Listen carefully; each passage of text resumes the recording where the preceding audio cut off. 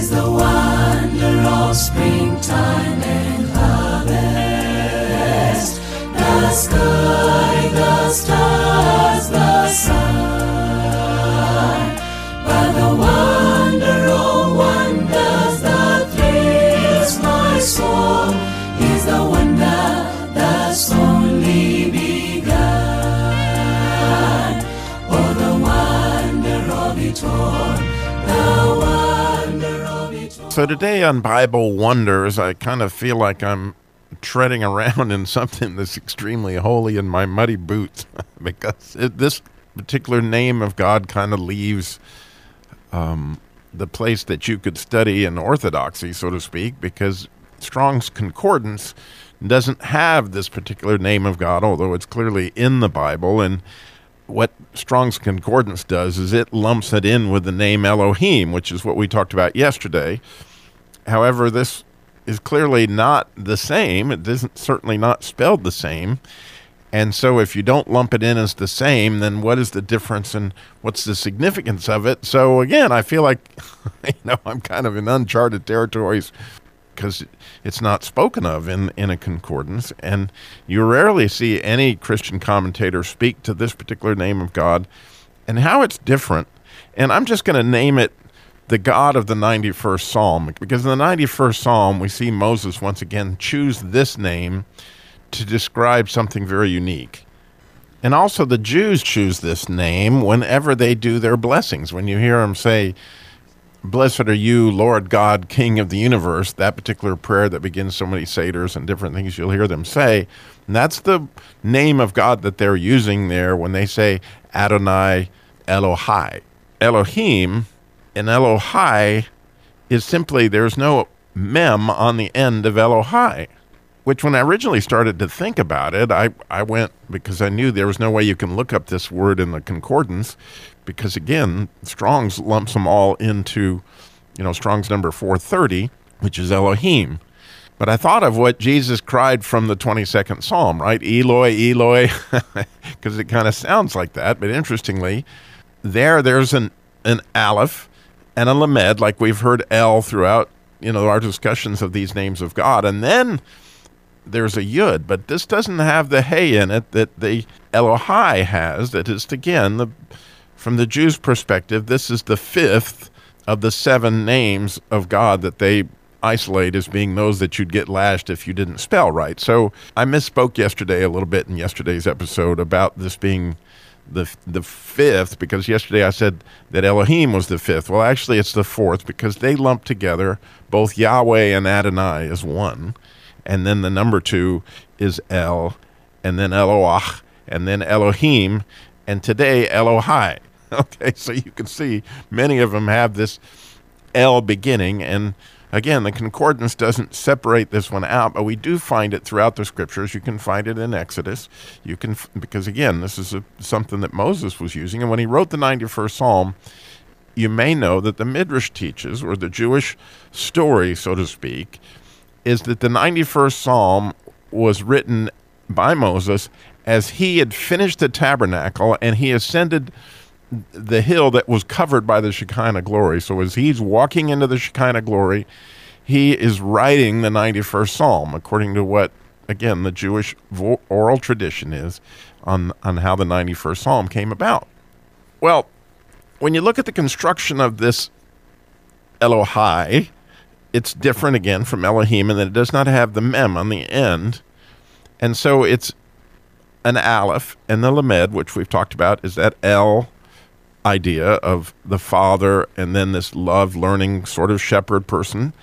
And then you've got a Hey, which we've talked about at length, is an expression. And then interestingly, we just have the expression of the Yud.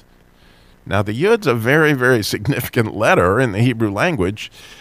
It may be the most significant letter. It is the little that means a lot. It's certainly the smallest letter. When they say there's just a jot, that's the letter that they're talking about, is actually this Yud. And numerically, it is the number 10, which that's hugely significant because of all the numbers, you think that things multiplied by 10 is a big part of, the whole idea of math. But the idea of the Yud is that you have this infinite God who had to shrink himself down in order to make a finite world. And there you have this concept of the God spark. And so when you look at this little Yud, they can say it's the hand of God coming down, but it's actually a spark, or just something that is essentially the particle, the God particle, right? And you'll find it at the beginning of the word Jesus, right? Because it's Yeshua. And any of those, like Israel, there you find a word that begins with a Yud, or Jacob, or so many of the Bible words that we know that start with that J sound are going to be this Yud. So here we find it being the last letter in this particular name of God, and it comes after this Hey, so it's telling you that it's expressing the Yud. And Moses clearly is making reference to it in the 91st Psalm as his God that is expressing this God spark. And again, I just feel like I've got muddy boots and I'm clodding around in here, but I do know one thing that I wanted to share with you is that the 91st Psalm for so many people is just a near and dear place in their heart. And one time, the Billy Graham Association had asked me to interview this man who had come out of North Vietnam. He was a pastor, and they said he had quite a story, and so I was hosting at the time. It was called Robbie's Hobbies back then, but today the show's called Kingdom Pursuits, and they'd asked me to do this interview, and I thought it was interesting because Billy Graham Associated never asked me to do an interview, and so he came in, and when he came in, he had several interpreters with him, and none of them actually, from my perspective, spoke very good English. And so it was very, very, very difficult to communicate with him, and somewhat comical because, you know, as he sat down and I would say these things, people would go speak back and forth in Vietnamese, which is, you know, it just sounds pretty bizarre. And then they would look at me every time I'd ask a question like, I don't know how to say that. And so and this is kind of how it went. But it was one, I will put it down as my most amazing interview and probably my favorite interview of anybody I've ever interviewed on the radio in all the years that I've been doing this. And so he sits down and I said, so the Billy Graham Association, you know, had you come in, they must have something that they really wanted you to communicate to our audience. You know, what is your story? And so, you know, of course, they all spoke to him on what I had said, and he just came back with one word, like, blah, you know, and they interpreted it as he was in prison. And I went, he was in prison in North Vietnam? And they said, yeah. And I said, oh, that's interesting, because it probably hadn't been but a few weeks, and I'd watched Rambo 4 or whichever one it was, where you might remember Sylvester Stallone was put in this little swamp and hung there with all the leeches and stuff. And so I said, well, gee, when I think of a prison in North Vietnam, you know, I can't help but think of Rambo 4, where, you know, Sylvester Stallone was in this little swamp. And you know, he had leeches all over him, and they looked at me and they said, yes, swamp. And I said, what? And he goes, yeah, swamp. So I said, explain that to me. He was in a swamp? Oh, yeah. Well, how long were you in that swamp? Well, it was like 6 years. I can't remember exactly the time, but it was a long, long time, longer than you would think. And so I said, you were in a swamp? Like, how did you sleep in the swamp? How did you eat in the swamp? You know, all these things that had gone on, and what he described from there on was that all these people that were in this horrible infested swamp were dying every night. Now, if you want to read something interesting, all these people, all these other prisoners were dying all the time in the swamp. And I asked him, I said, well, what were you eating? And he was like, what was in the swamp? And I was like, whoa.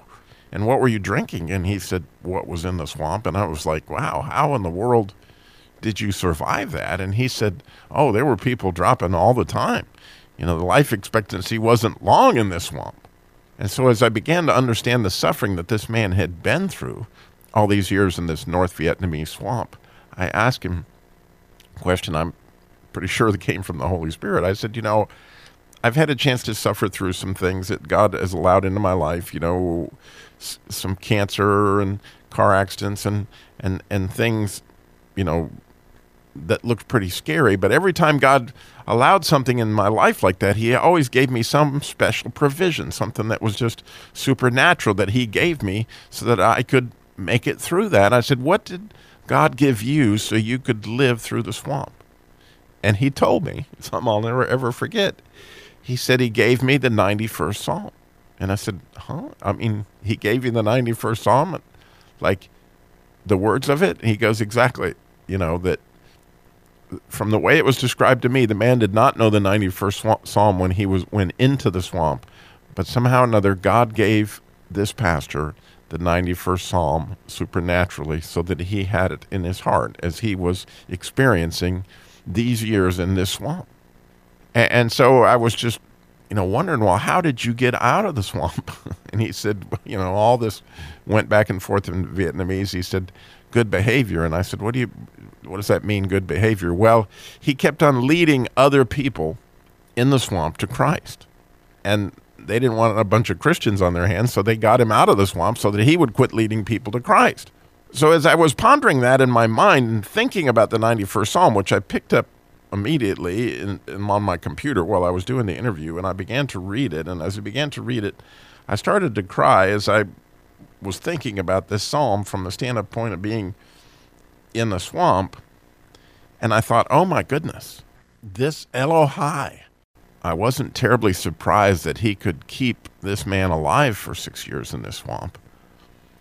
But what absolutely blew me away was he clearly sent this pastor into this essentially death hole for all these people that may have belonged there. I mean, rapists, murderers, whoever else was in this swamp, he sent these people a pastor, a way out that they would be able to have everlasting life. And so let me read that psalm, especially the first few verses where it describes this Elohai, God, that Moses chose to describe this experience. It says, he that dwelleth in the secret place of the Most High shall abide under the shadow of the Almighty. I will say of the Lord, he is my refuge and my fortress, my God. And that's the word Elohai right there. In him will I trust. Surely he shall deliver thee from the snare of the fowler and from the noisome pestilence. He shall cover thee with his feathers, and under his wings shalt thou trust. His trust shall be thy shield and buckler. And thou shalt not be afraid for the terror by night. Can you imagine? In this swamp, with all these people dying, nor the arrow that flieth by day, nor the pestilence that walketh in darkness, nor the destruction that wasteth at noonday. 1,000 shall fall by my side, and 10,000 at thy right hand, but it shall not come nigh thee. Moving on to the last two verses, which I just dearly love. He shall call upon me, and I will answer him. I will be with him in trouble. I will deliver him and honor him. With long life will I satisfy him and show him my salvation. Wow, this hymn is Elohai, this God that expresses everything that has life in it. In a dark world, boy, do we need something to wonder about this life. Oh, the wonder of it all, the wonder of it all, just to think that God loves me.